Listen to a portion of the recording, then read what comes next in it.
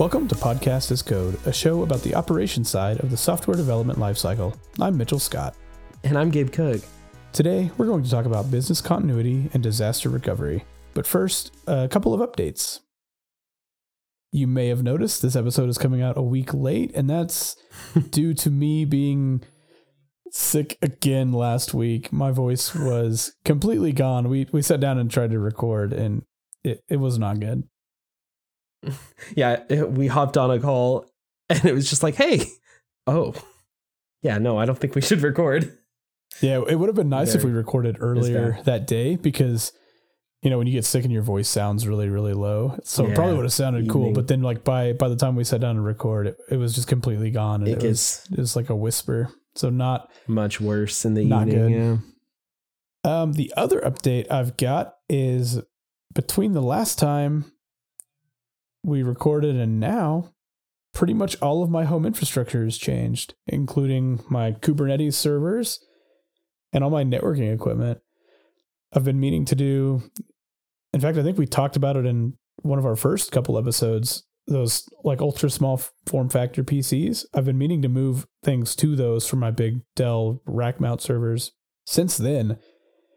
But you know, migrations can be kind of painful, and it's one of those things where you do a bunch of prep work and then you kind of just have to pull the trigger and do the migration all at once because you don't want to have stuff running in multiple places for too long. It never fully goes as planned, which is great too. Yeah. So I finally pulled the trigger over the course of like the last week, kind of at nighttime. I've been slowly moving stuff over and I got everything moved.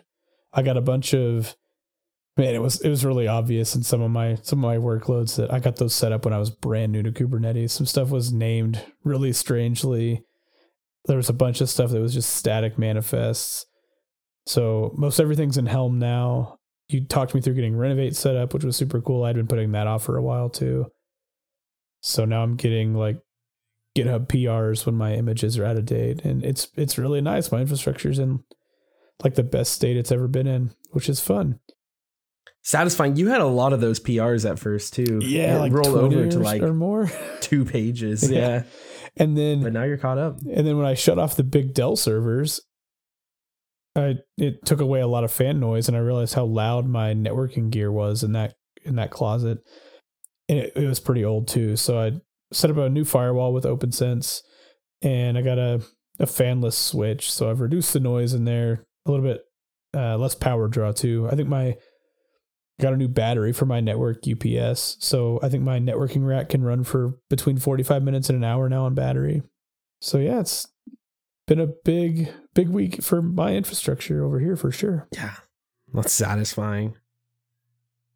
It's a lot less power use too. So a lot of that migration will pay for itself after like a year or something. Yeah, I think the ROI on that is like between a year and a half. Cause I went from each one of those servers is using 200 watts and let me look real quick because I put my new little ones on power monitoring switch.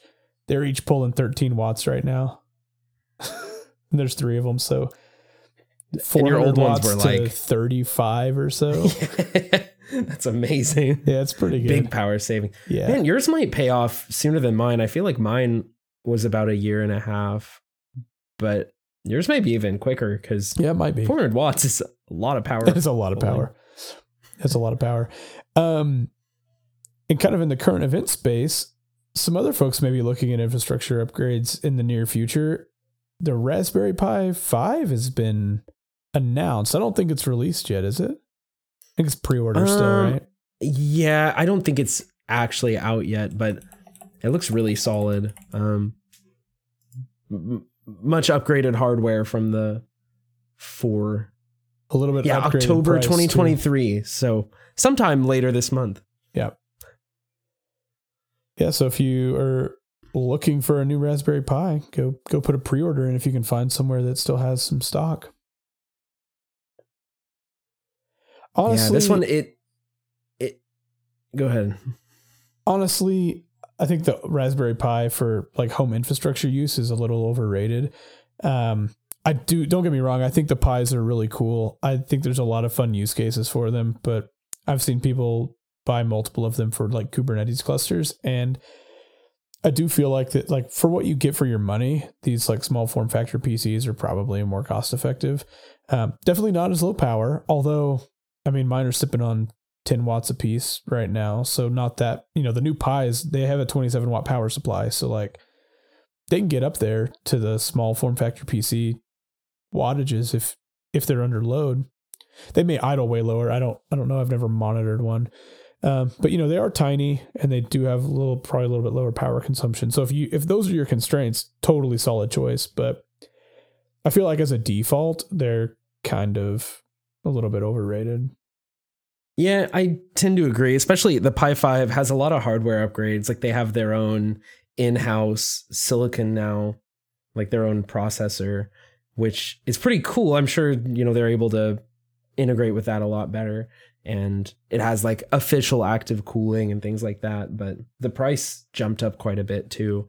So it might be nice to buy new, but Mitchell and I got our micro form factor PCs used and it was about the same price. Yeah. And so, then, we threw more memory and disk SSDs into them. But if you're looking at the Raspberry Pi 5, I mean, you're probably in for $100 or more by the time you buy SD card and power supply and the active cooler plus an optional case, Yeah, quite a bit. But again, it is new hardware, so that's a brand new hardware, which is nice. But it's definitely not the $35 like machine that those started out as when they first came out. That's true. I mean, this one, it looks pretty promising though. I mean, they said it has like a 2 to 3 times speed improvement depending on what you're doing, and like 2 times the graphics performance, GPU performance. And they said also that it had increased like IO bandwidth. So I'm hoping they fixed that issue I think I've mentioned in this show before, where like Wi-Fi and USB, I think, or maybe something like that. All the USB ports. Yeah, I think until the Pi 4. I think the Pi 4 fixed this, but I think until the Pi 4, the Ethernet port was actually on the USB bus. So I think it was 100. That was it. Ethernet, not Wi-Fi. Yeah. Well, so this one says increased IO bandwidth over the 4. So they did something else, which is cool. Does it support PCIe? I feel like it supports at least some lanes of PCIe, maybe. I don't know. Yeah, I mean, it'll be... Oh, yeah, it does. Pi 5 lets you connect a high bandwidth PCI Express accessory like network cards, external storage, and even graphics. Can you do NVMe? That'd be cool. That would be really cool. But either way, that's a pretty cool upgrade over the 4. Yeah, it's a solid upgrade for sure. I had a Pi 4 and I liked it. I ran like random, like a VPN on it and stuff like that. Sadly, it died. Something power related died on it. And I tried different different power supplies, and it never came back. So it unfortunately is no longer with us. And I don't know. I may pick one up at some point, even though I ragged on them a little bit. But I do think they're cool. I just think that bang for buck, you can probably do better with some used x86 boxes. Yeah, I mean, I think they definitely have their use cases. Like I have a Pi. Mine's pretty old. It's a Pi 3B.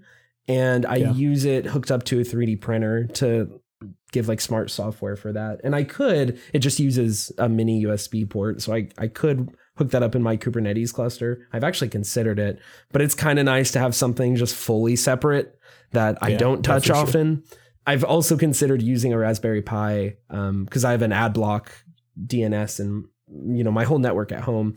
And I've considered deploying a second one to a Pi so that if I bring down Kubernetes, I can switch over to that. So it's useful for stuff like that. Yeah, that's kind of the use case I would have for one. If I picked one up, would be maybe like a DNS or DHCP server that's not in the cluster, so I can do cluster maintenance and not take down like exactly all the smart TVs and stuff. Yeah. It does actually look like you can boot off an NVMe. So if you have that's awesome. Yeah, there's a certain PCI adapter that you can put an NVMe on, and then it can use that for storage. That would be nice because the SD card is one of my main issues with Raspberry Pis. Yeah, the SD card's definitely a weak point and a common failure point. Yeah, I like having a real drive on my hardware. Yeah, no, that'd be cool. But then dollar amount keeps going up as you keep doing cool stuff. So pros and cons. Yep. Definitely solid hardware. And especially if you're wanting to play with ARM stuff, like that's awesome. It's pretty powerful ARM chip by the looks of it. Something that could be even more interesting is maybe in a year or so when they release a Compute Module 5, because I know there's a lot of cool projects that use the Compute Module 4, and those have been almost impossible to find due to some of the like COVID supply constraints. So if they're doing some stuff in-house and have a little more supply for those, for their like system on a chip, and they can get a Compute Module 5 out the door, then maybe some of those cool hardware projects that need the compute modules can actually start like shipping units again. Not only that, but have upgraded hardware. Although that would also affect their price. So, do you think that the Pi 4 like availability is the reason they decided to make their own chip?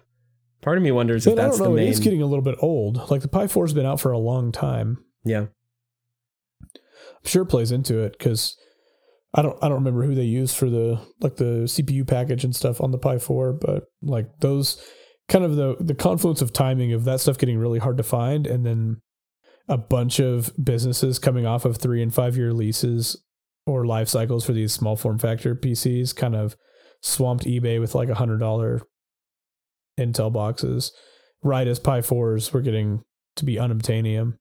Yep. So yeah, it wasn't a great time to buy any sort of computer, honestly.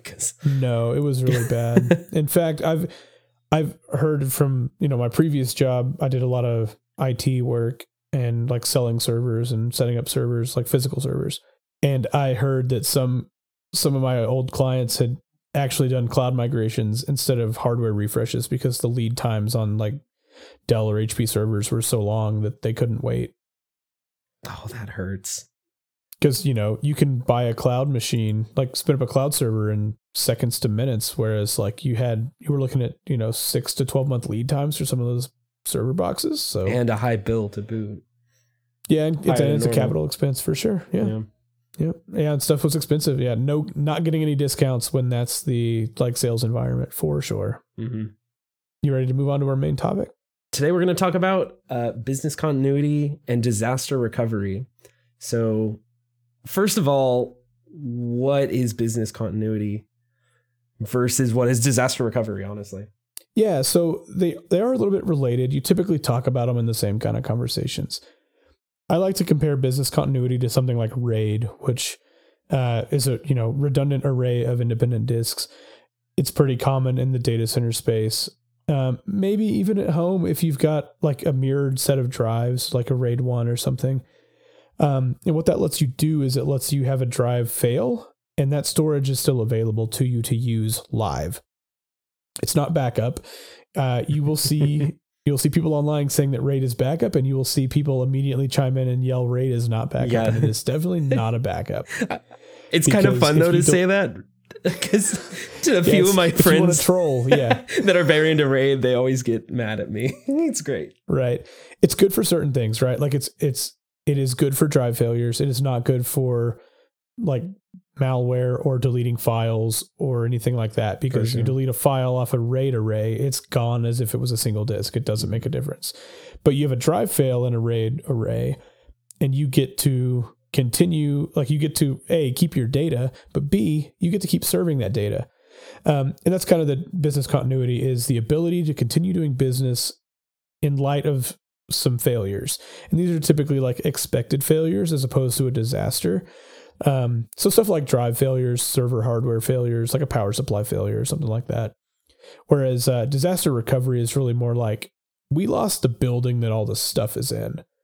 So it is truly like a disaster, like be that a natural disaster or something else, like your coolant line in the server room sprung a leak and you blew a bunch of water all over your equipment. Or in a more cloud world, this has happened like within the past year, an entire region could go down even for a short time. Yeah, that's a good point. Yeah. So great. The ability to continue doing business, even if hardware fails or if vendors fail. Yes. Vendors being like your cloud vendors. So if business continuity is RAID, disaster recovery is like an offsite backup.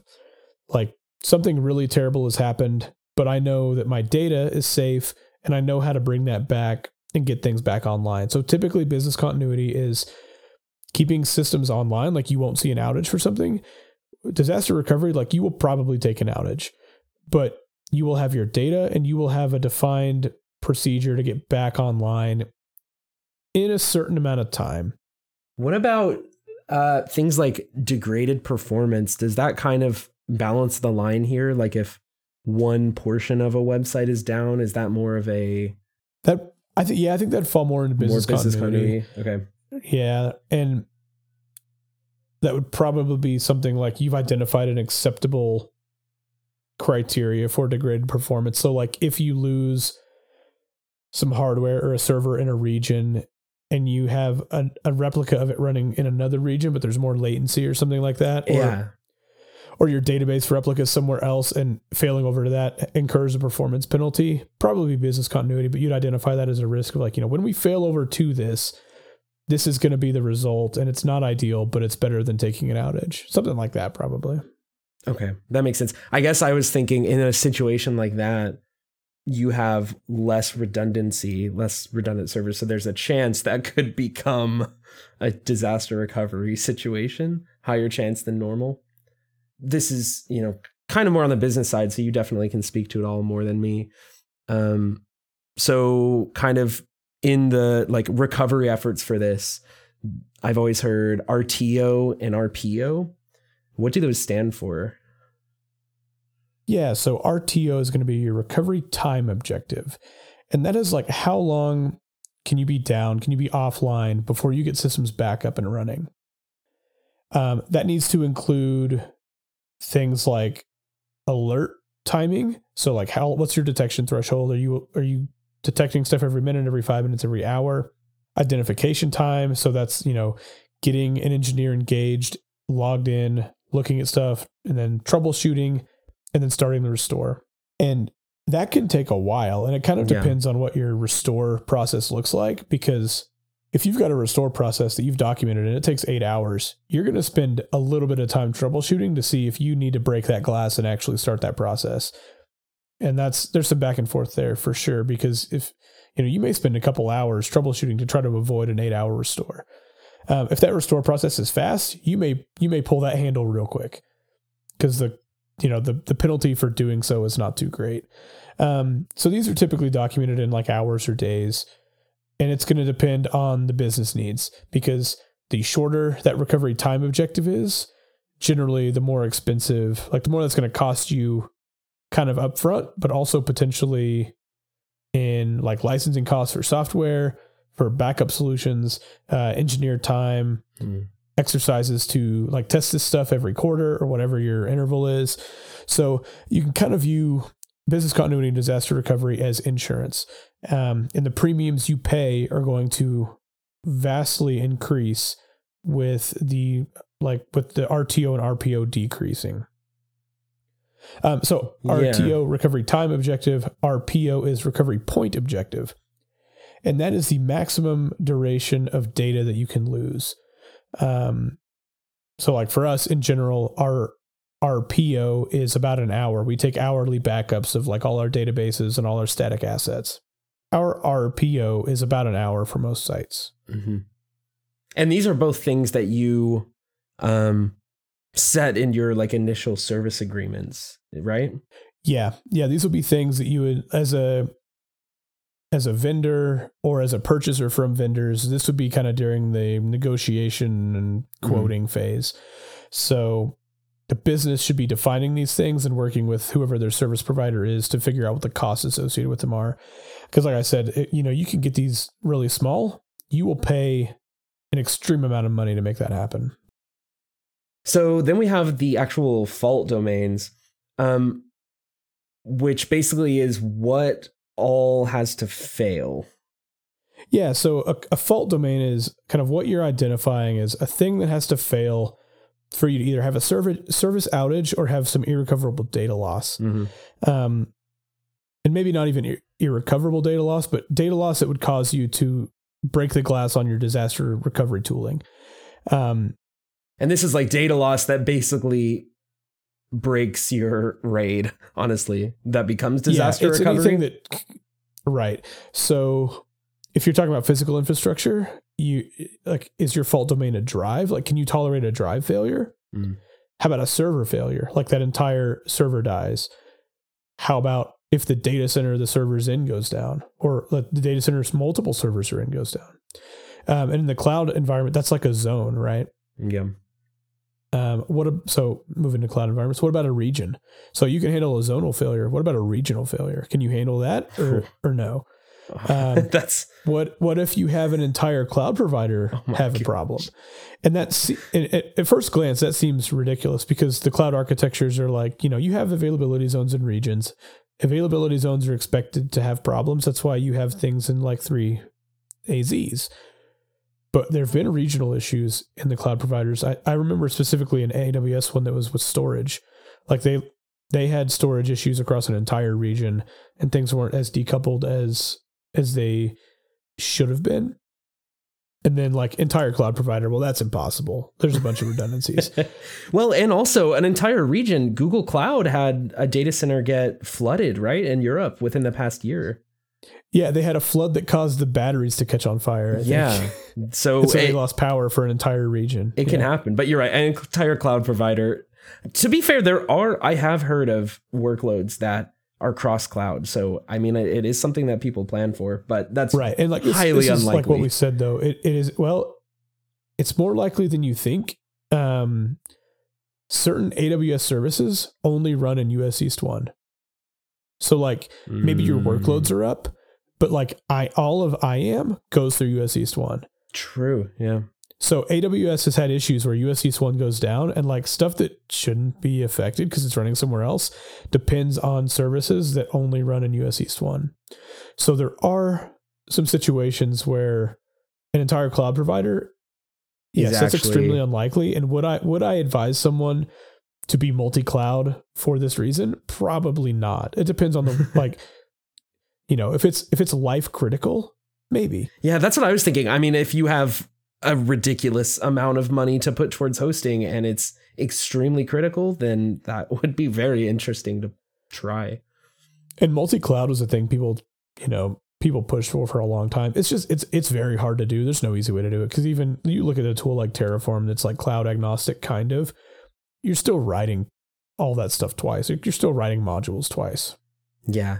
Nothing is that portable. Yeah. I mean, at the end of the day, if your workloads are in Kubernetes and you can get a Kubernetes cluster up and running in any cloud, sure, you can redeploy those workloads. But like, still a lot of work, a lot of cost too. Definitely.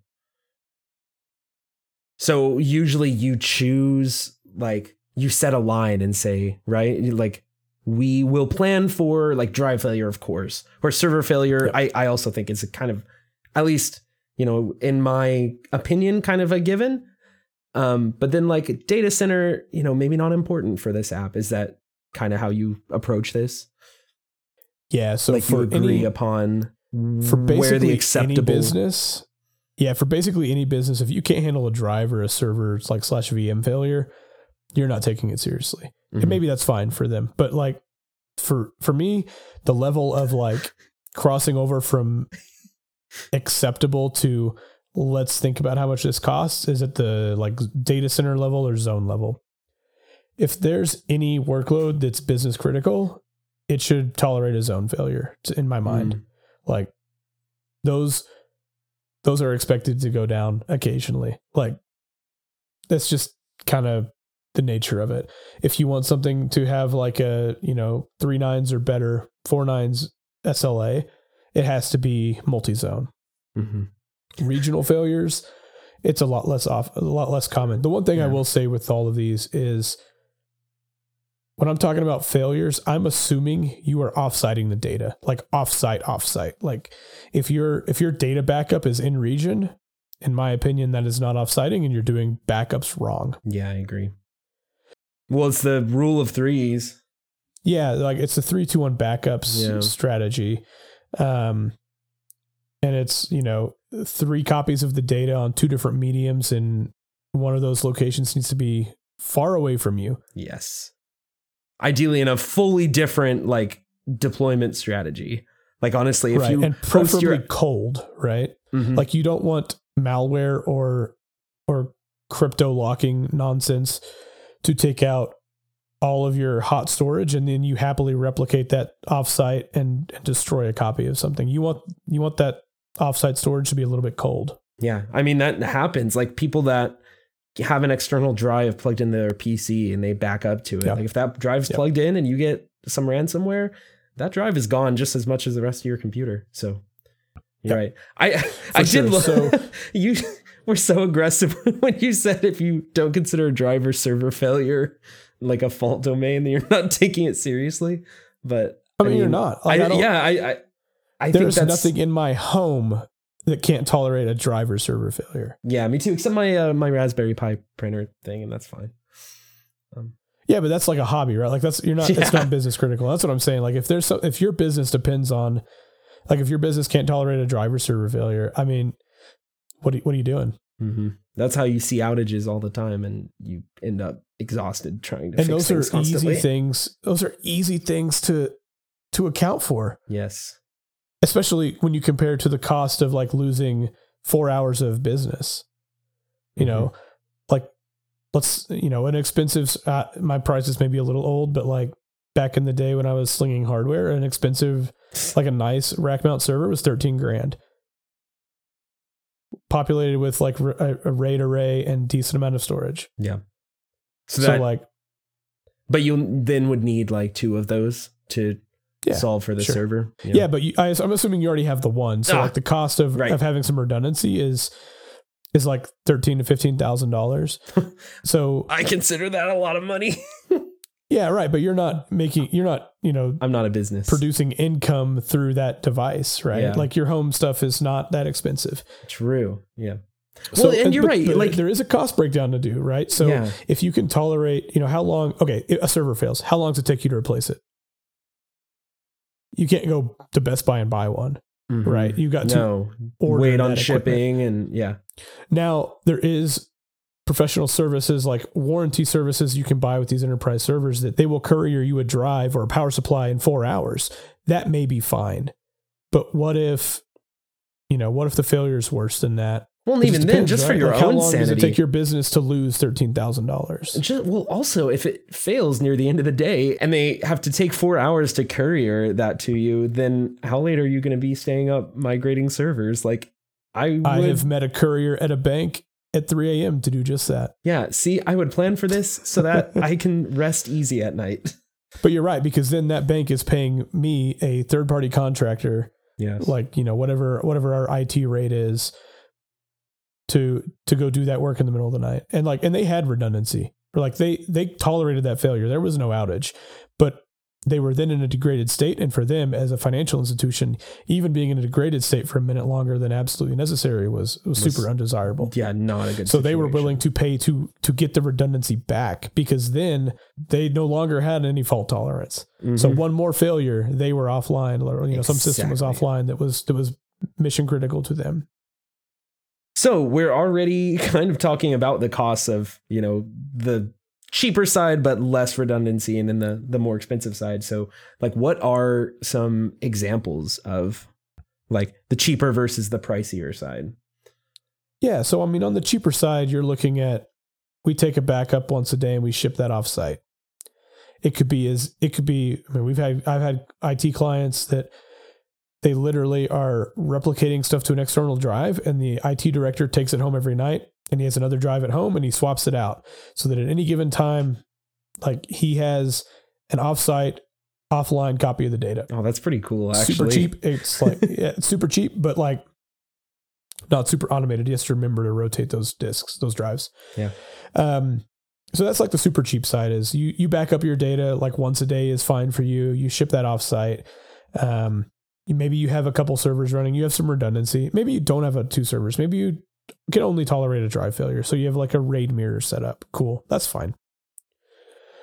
And then on the high end, and then obviously there's a million steps in between. On the super high end, which is super expensive, you've got a hot standby. Actually, real quick, let me define what I'm talking about here. So we have concept of a cold standby. which is a system that is cold. It is offline. If you need to fail over to it, you have to power it up and restore content into it to get it online. That is a cold standby system.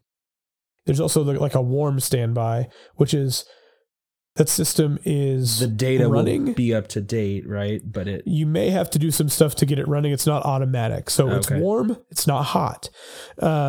So it's running. It's provisioned at least, and it's got some level of current data. Yeah, it's ready. So not as it's the in between, right? And then you have hot, which is like it's a full replica. It's already on. It may even be getting traffic already. Like it's a like highly available system. Mm-hmm. So super expensive because for that hot system, it's running. So compute is spinning. Your AWS bill is like the clock's running all the time. You're always paying double no matter what. Yeah, exactly. So super expensive. Hot standby in another cloud vendor with something like continuous data protection. And continuous data protection is a really cool technology, and multiple vendors provide this. It's expensive to license generally because it's cool. And what it is basically it's synchronized storage replication. So as writes happen in your storage system, those writes are getting streamed out to another storage system somewhere else. Oh man, that's got to also be pricey on like the network costs. Yeah, it's a lot of throughput. Yeah. Data egress isn't cheap in cloud. That's one of the steeper costs that I always see in cloud. That's easy to forget about. Kind of like RAID, it's not really a backup. Yeah. So it's another set of storage you have to pay for that is not really a backup. That again, if something like a file gets deleted, it's gone over there too. Right. That's streamed in real time to the system. Exactly. But what that means is at any given time, your hot standby has a full copy of the data down to like the last IO block that changed. So there's no restore time. Your recovery point objective, like your RPO, is about 0. Mm-hmm. And does it usually automatically kick over if something's wrong? Generally, I think that's, I don't know if that's a part of continuous data protection, but if you've spent the money for this system, this mythical system that we're just sorry, I just mean like a hot standby. You would would you want a hot standby to be automated? Automatic? Yeah, I would think so. Yeah, otherwise you're paying to have something super available that requires a slow human to go. Requires you to wake up at 4 a.m. Yeah. Right. Yeah. So I think in architecting such a system, you're architecting the like slow human response times out of the chain. And then obviously there's a lot of steps in between, and like something that expensive, I've never personally seen something like that be built. I have pitched it to people, and I've never super like in-depth quoted one, but I ballparked it for a couple clients, and I've had no one bite on it because as you have these conversations with people, they're like, oh yeah, we can never be down. We have to have stuff back up within an hour, and we need minutely, like we can't lose more than a minute of data. And you say, okay, I'll quote you that. Then you give and the you bill. Tell them how many millions of dollars a year it'll cost. And they say, actually, we could be down like a week. And it's one of those, unlike insurance, right? So like with like house insurance, if something's unlikely, you pay less to insure against it, right? In this case, it's more based on how you respond. Something is, and the more unlikely something is, the more you pay to insure against it. Yeah. Because like just the scope of it gets so big. Like you can plan for a cloud vendor wide outage. Like, someday you will have the option to plan against the planet Earth being destroyed, but your company's still running. Oh. But like, I'm sure that data replication will be expensive though. Yeah, that will not be cheap. So, you can plan for all this sort of thing. That's why you need to decide at the business level, what is honestly like, what's the acceptable RTO and RPO? Because that drives all these conversations. Mm-hmm. How long can you be down and how much data can you lose? What's acceptable to the business? And then here's what it'll cost to build a system that meets your business criteria. This stuff can change over time too. Like you build a company in your garage, you can be down for forever and like no one will care except you. That company becomes Apple, and then it's a lot different, right? Like, yeah. So it pays to reevaluate these every so often. These should be a part of any business's standard like IT operating procedures. It should be in vendor agreements, especially managed service agreements. Like these should be well defined. RTO, RPO, and SLA, which is kind of related. And we kind of covered SLA more on our outage discussion. But these things all drive the SLA as well. And that's part of the reason that we have reached the decision we've reached in our company about we're doing about hourly backups of our databases, and we're not running multi-region at this point. Mm-hmm. Certainly not multi-cloud, because we run a lot of stuff in GCP. GCP's SLA to us as a consumer of them is so high for a region that's acceptable to us. That's what I was about to mention. We need to architect more uptime in than GCP is willing to give us. Yeah, I was about to mention that. That's one thing that I like about like cloud managed hosting, that they have an SLA, and they host so many other businesses. So their SLA is probably in most cases a lot higher than what I ever need to guarantee someone. So right. Yeah. And Google's SLA is either on par or better than what we're guaranteeing our customers. Exactly. Like at any given moment, the choke point isn't going to be Google or Amazon or Cloudflare. Right. It's me, I guess. Just because I'm not Google. Yeah. But you may, if you were some sort of like business or service that was, critical to the health and safety of humans. Yeah. 4 nines may not be enough for you. Like I'm sure all the, servers that talk to the International Space Station have very high availability because they've got to be running and communicates with ISS. Even things like 911 phone systems. Oh yeah, true. Any computing system related to hospitals and ambulance services and stuff like that. Mm-hmm. 4 nines is probably not enough. And it's not necessarily easy to buy more SLA from Google or Amazon, but you can architect around the things that cause their SLAs to be what they are. Mm-hmm. So if Google says a regional compute is 4 nines, if you have 2 regions, then you're definitely doing better than 4 nines. Yeah. And that brings to mind, I've mentioned Chaos Monkey in the past, which Netflix built. Netflix hosts in AWS. Do they still use AWS? Do you know? I'm not totally sure. I think last I heard they were still in AWS.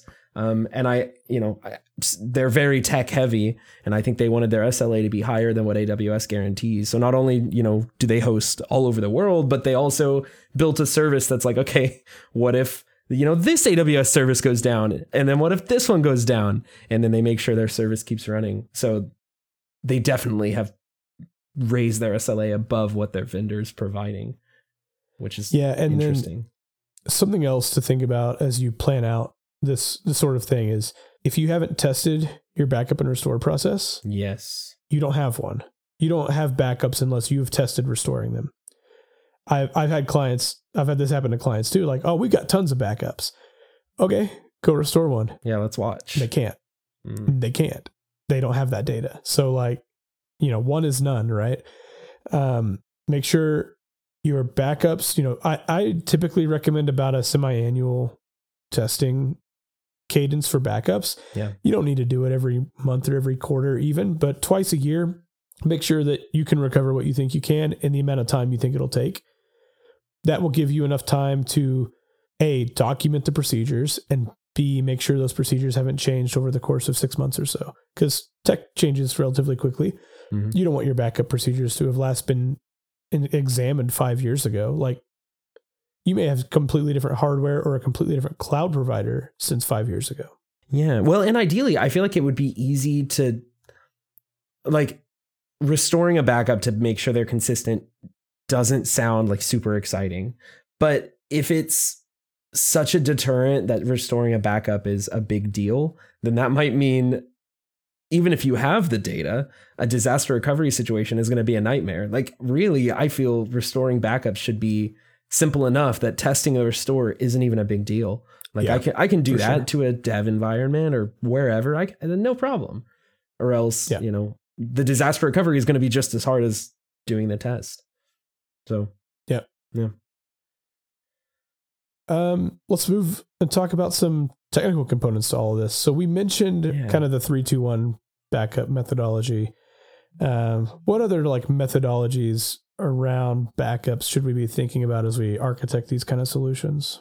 Yeah, so there's a lot of levels of backups. I mean, I think kind of the first that I always think to do, especially dealing with containers, is, like back up the database, back up the file system. But even above that, especially if you're hosting in the cloud or if you use VMs or something like that, you can do just a full disk image. And that's really nice to have, because even if you lose the full server, you can restore from that image instead of having to set up a new server and only have a backup of the database. So yeah, full disk images are really nice to have. You mentioned a database backup, and that's kind of another level, right? That's true. I guess it is. That's different than file system. You're right. Databases have a lot of internal file structure that is very dependent on the version they're on. So yeah, I guess that's kind of 3 tiers. Like we have the disk imaging, which is just take all the files on the file system, basically compress them into one file and throw it somewhere else. And then we have the actual data file backup. Usually that's most useful for like image files that maybe users have uploaded or something. But for databases, it starts to become problematic to back up the disk files because, first of all, like I mentioned, it's dependent on the version. So if you upgrade your database, you can't always restore an old backup without doing manual migrations and things. And also, databases store a lot of what's called write-ahead logs. Basically, so if the database just dies out of nowhere, it doesn't corrupt the data. It can always step through and see what it was doing.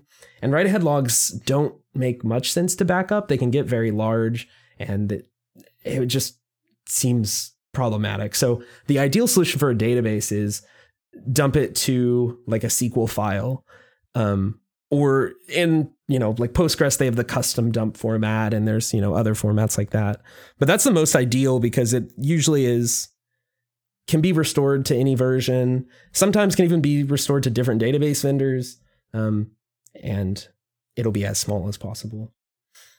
Yeah. And so that's the best example of like an application aware backup that I can think of as well.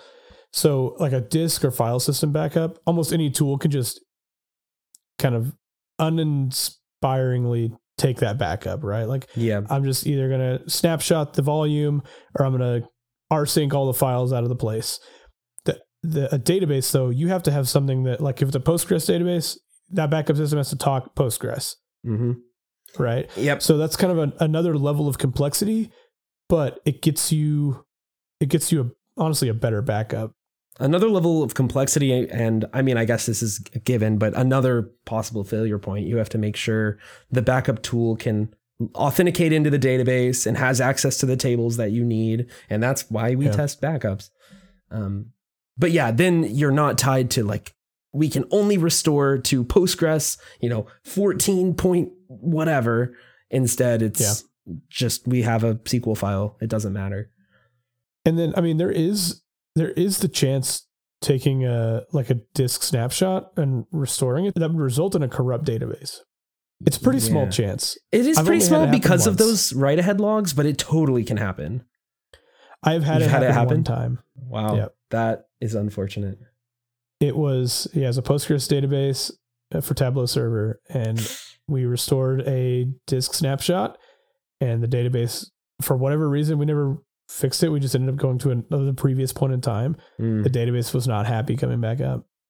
I don't know if it got caught in the middle of it shouldn't, but like in the middle of a write or something. I'm not exactly sure what happened, but that's interesting. So I just thought of something. You mentioned that you went to another point in time. So should your recovery point objective be longer than your backup interval? Because like if you have, a single backup which corrupted and you have to go back an extra point, should that recovery point objective, the RPO, cover that? Or is that is an edge case, and we mentioned probability. That is a good question in an edge case, but potentially, right? Because you probably want your RPO, and it's a target, right? Your RPO is a target. True. Yeah, it's not necessarily guaranteed. But if you want to guarantee it or get as closer to guaranteeing it, you probably should give yourself a few backup intervals, because you could have a failed backup for whatever reason.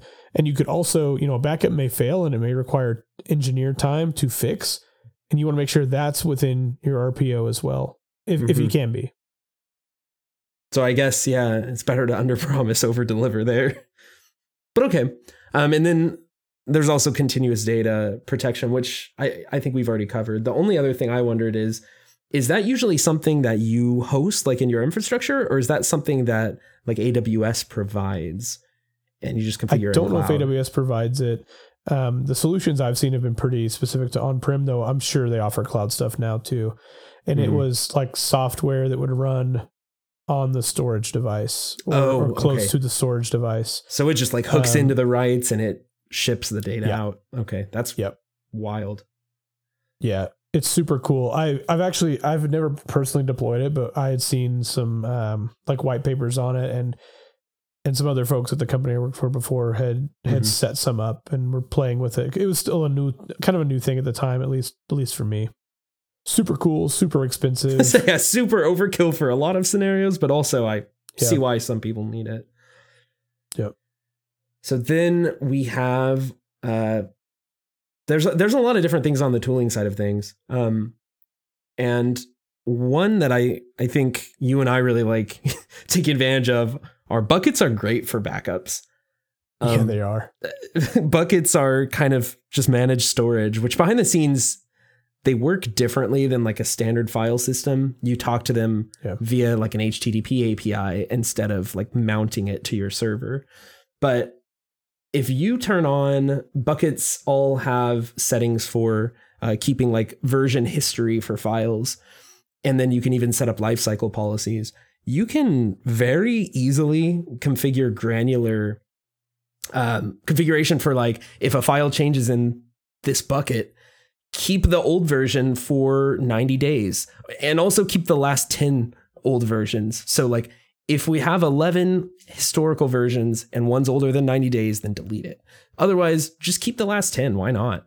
So buckets are great. When we say bucket, we're talking like S3, Amazon S3, Azure Blob, Google Cloud Storage. Yeah, thanks. Yep. And it's important with buckets to realize too that those are generally not replicated anywhere. You can set up cross-region or cross-zone replication. So keep that in mind with like cloud services that you provision, is a lot of times redundancy or backup are not accounted for, and you need to account for that yourself. Well, they usually have configuration for that though, right? Like when you deploy the bucket, and you can it costs more. I think you can set up like regional, like inter-region replication. Typically cross-region is kind of a separate thing you have to do. Oh, okay. That must be what I'm thinking of. Cross. So like, I think you can set up like a regional bucket and it'll have multiple copies in multiple AZs. But if your fault domain needs to be bigger than a region, then you need to like do some cross-region replication stuff. That's more in Google Cloud. In AWS, aren't S3 buckets global? You can't really specify. They are not. I think maybe just the UI is global.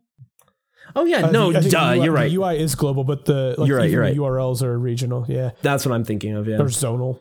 Yeah, you pick it when you deploy the bucket. It's just the UI is global, which always throws me off. That's all it is. Which is confusing because you could as a newcomer to AWS, you think, oh well, I didn't pick a zone to set up this bucket. Like I can see all of them, so they're all here all the time. Mm-hmm.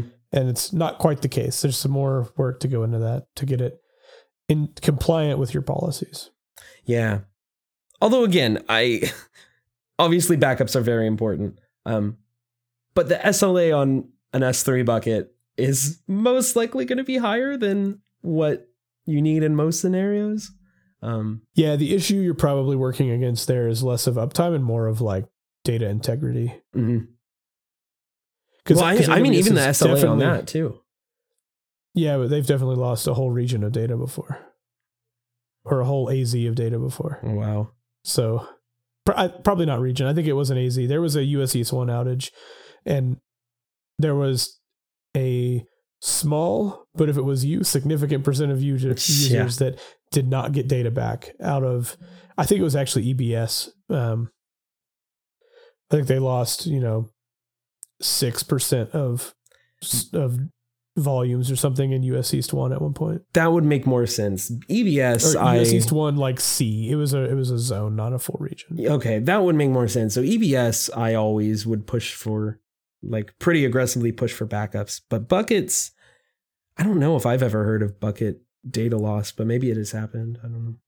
Yeah, I mean, anytime you're dealing with data, I would never advocate anyone to do less than 3, 2, 1. Of course, yeah, might as well. Yeah. So, and it doesn't have to be in buckets. I think you're going to mention another solution we've used that we would have copied stuff out of buckets and put somewhere else. Yeah. So I was just getting onto that one. So I really love a backup tool called Borg. And then there's a kind of a configuration file on top of it with another tool called Borgmatic.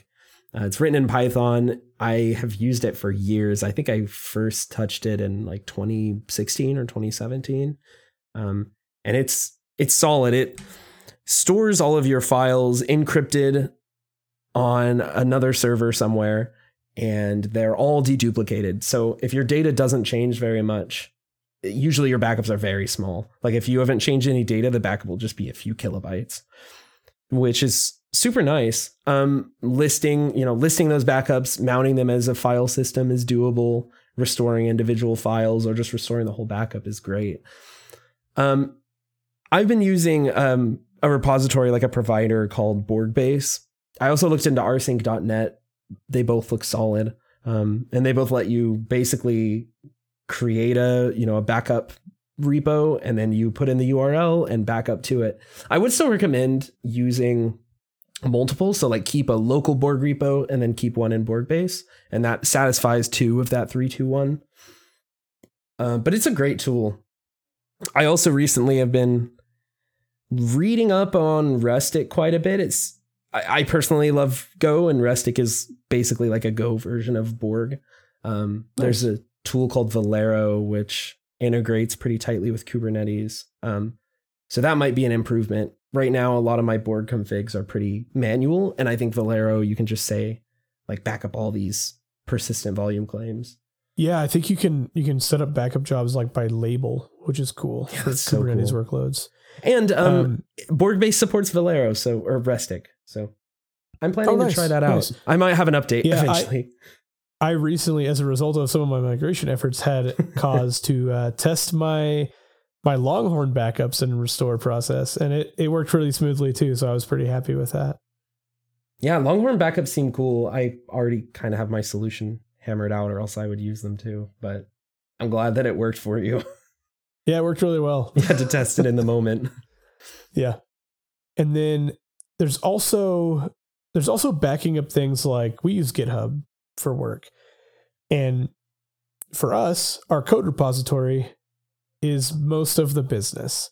Yeah. So if for any reason something happened to that, and it could be malicious, it could be GitHub detected some account weirdness and locked out our accounts, which has happened, not to us, but like I've read about, something weird triggers an automated security system and GitHub blocks someone's account. I think the situation I'm thinking of, they were able to reach out and get it reopened, but still that's scary. Yeah. But for us, the software we write is core to the business. So if it's core to your business, you should be backing it up. And so like backing up Git repos is a thing you should be doing as well, if that's also important to you. Yeah. And it's pretty easy to do also, honestly. It's just file system. What you don't want to do is like, your company gets locked out of GitHub or wherever your code is stored, and then you're panicking, calling all the developers like, okay, who has the latest commits for these projects?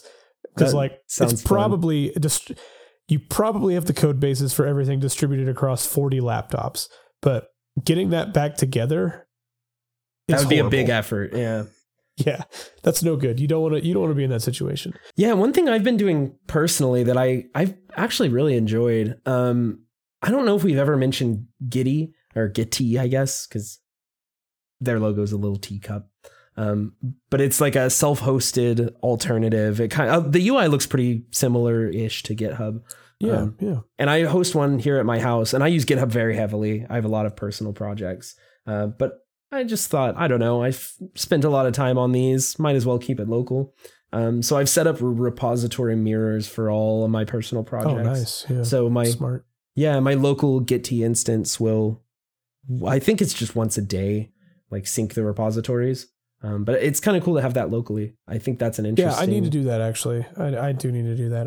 I also use GitHub for my personal stuff, and while I'm not doing development like you, like all my infrastructure as code lives there, and like I do have it on my laptop, but